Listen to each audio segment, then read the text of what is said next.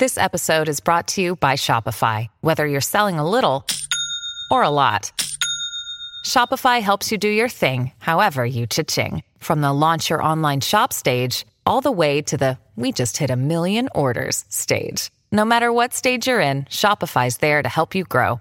Sign up for a $1 per month trial period at shopify.com/special offer, all lowercase. That's shopify.com/special offer. Kamala Harris's family left Berkeley in 1977 when Shamala Gopalan Harris got a teaching and research job at McGill University in Montreal.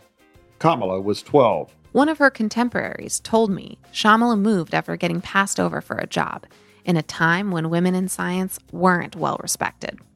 That scientist, Mina Bissell, would later hire Shamala at Lawrence Berkeley National Laboratory to bring her back to the East Bay. Harris speaks very little about her time in Canada. There was a language barrier. She jokes that she sounded like a duck because she was constantly asking, "Qua, qua, qua." What? But those formative years paved the way for what would come next in Harris's life. The pivotal decision on where to get her education and what to learn. I'm Tal Cope. And I'm Joe Garofoli. And this is Chronicle. Who is Kamala Harris? Episode 4. Why a prosecutor?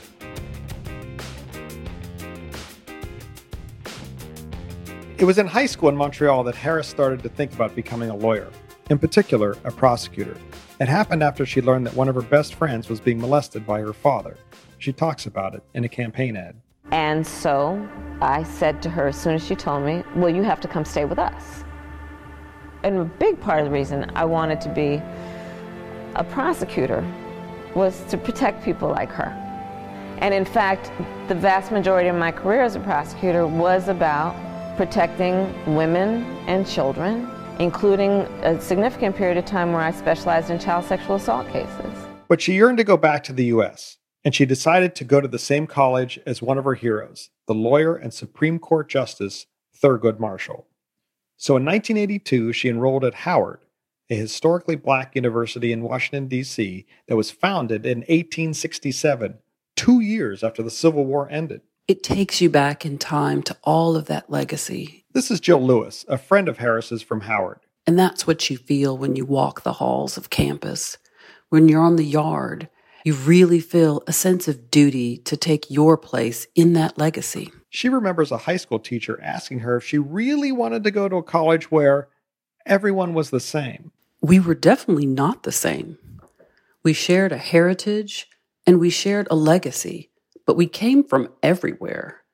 And so I had never met a woman who was South Asian and West Indian and had come from California and had the experiences that she had. Here's Harris talking about Howard in her memoir, The Truths We Hold. We weren't just told we had the capacity to be great.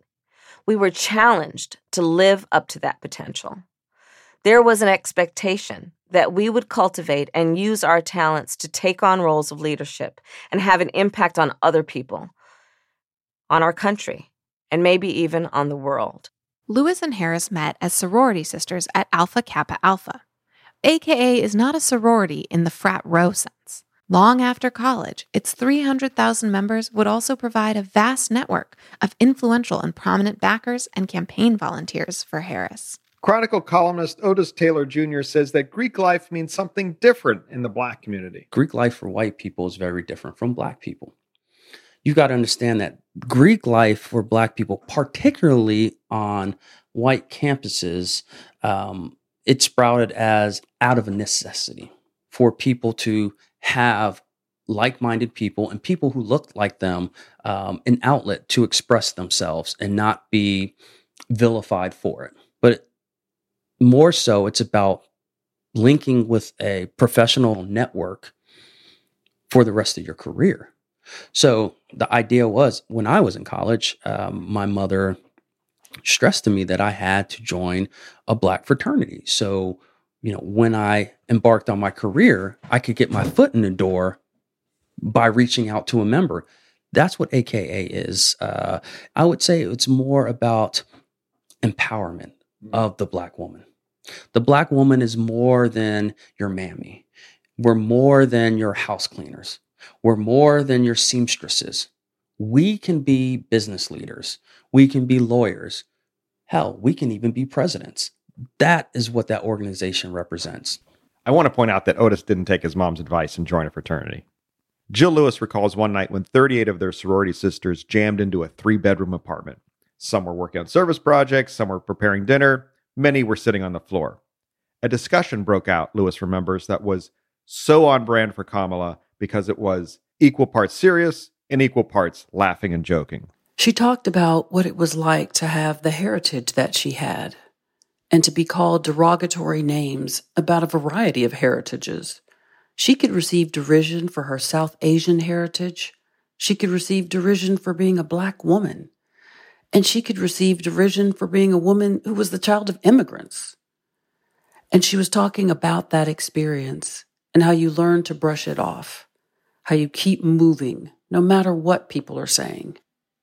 And then we segue pretty quickly into who had the best recipe for curry chicken. Lewis says the environment at Howard wasn't just about being supportive. It was also about tough love, and it prepared Harris for the attacks she'd face in the political world. Do not think that this is just a situation where there's always praise. There's correction. There's uplifting in all those ways. It's iron sharpening iron. Lewis says Howard students didn't wear jeans much. It was business casual in the yard and in class. In their time, the highest compliment you could give someone was thorough, as in, she's thorough. She can get the job done. She says they were cool people, but it wasn't about being cool. It was about achieving. Fortified with that belief in herself honed in Berkeley and at Howard, Harris came home to the Bay Area to attend law school at the University of California's Hastings College of the Law in San Francisco.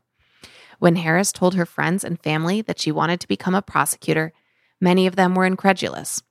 They knew the history of prosecutors framing people of color without evidence, of using the power of the office to perpetuate injustice. But Harris wanted to change the system from the inside. She thought of the legacy of prosecutors who went after the Klan in the South, Attorney General Robert F. Kennedy protecting freedom riders, and she thought of her mother saying, "Don't let anybody tell you who you are. You tell them who you are." So she told her family who she wanted to be. And I said, well, I've decided I'm going to be a prosecutor. And you're all laughing because you probably have a sense of who my family is. But what I said then is what I absolutely maintain today, after a career as a prosecutor. Law enforcement has such a profound and direct impact on the most vulnerable among us, and has as its responsibility and job to not only give those often voiceless people a voice in a system, not only give them safety, but also give them dignity. She started in the Alameda County District Attorney's Office in 1989. Judge Carol Brosnahan remembers Harris as a baby prosecutor at the Berkeley Municipal Courthouse in the late 1980s. A lot of attorneys think they can get by on their charm, their talent, but she worked at it. She wasn't an easy prosecutor in terms of being a softie, but she was not an unreasonable person either. And that's a talent in a prosecutor. I mean, sometimes you'll have prosecutors who try to treat a petty theft case like a murder, and she didn't do that. Brosnahan retired this year after 41 years on the bench. She was a Harvard Law School classmate of Ruth Bader Ginsburg in the late 1950s. They were two of only 9 women in a class of 525. While there were more young female lawyers when Harris started practicing law in the late 80s, Brosnahan says the sexism was still around. I had somebody say to me, well, you know, how should I address you? And I'd say, well, Your Honor would be fine, but I still, at my advanced age, there were a couple of defendants who called me sweetie. Judge Brosnahan was married to James Brosnahan, a partner at Morrison & Foerster, one of San Francisco's most prestigious law firms. She wanted to recommend Harris for a job there. I saw a lot of attorneys come through in the 41 years that I was a judge. I think I recommended 3 altogether to go to work for my husband. And Kamala was probably one of the first. But Harris declined the offer. She liked being a prosecutor, and she felt she was doing some good in what she did. I've always been impressed with people who find their niche. They know what they're good at. She chose the hardest way on all sides because law enforcement didn't trust her. And you can see that advocacy groups have been uncomfortable with the idea of someone who's ever been a prosecutor. This is Susie Loftus, a longtime friend and colleague of Harris. We heard from her in episodes 1 and 2. She says Harris chose to be a prosecutor because of the values she grew up with. So she chose a path that was that there was natural conflict inherent in it, but I think she did that because she recognized that she had the unique ability to bring those worlds together and start a new chapter of we're not going to relegate law enforcement exclusively to people who have one ideology. Harris spent 9 years as a prosecutor in Alameda County before the San Francisco DA's office hired her away in 1998. That office was run by Terrence K.O. Hallinan, a hero in local progressive circles. He was a year away from winning re-election, but 4 years after that, he would run again and lose to Kamala Harris. In 1998, the DA's office was a mess. A huge backlog of cases, one computer for every 2 attorneys, no database to track cases. It didn't even have email. Plus, morale was terrible. One day, 14 attorneys returned from lunch to find out they'd been fired. After 18 months, Harris moved over to the city attorney's office, hired by Louise Rennie, the first woman to hold that job in San Francisco. Harris led a team that worked on family and children's services, and she worked on policies that the Board of Supervisors eventually adopted. It was that success that reinforced her view that she could make changes from within the system. But she still wanted to be a prosecutor, so she started making plans to run for district attorney. That's when Susie Loftus met Kamala Harris.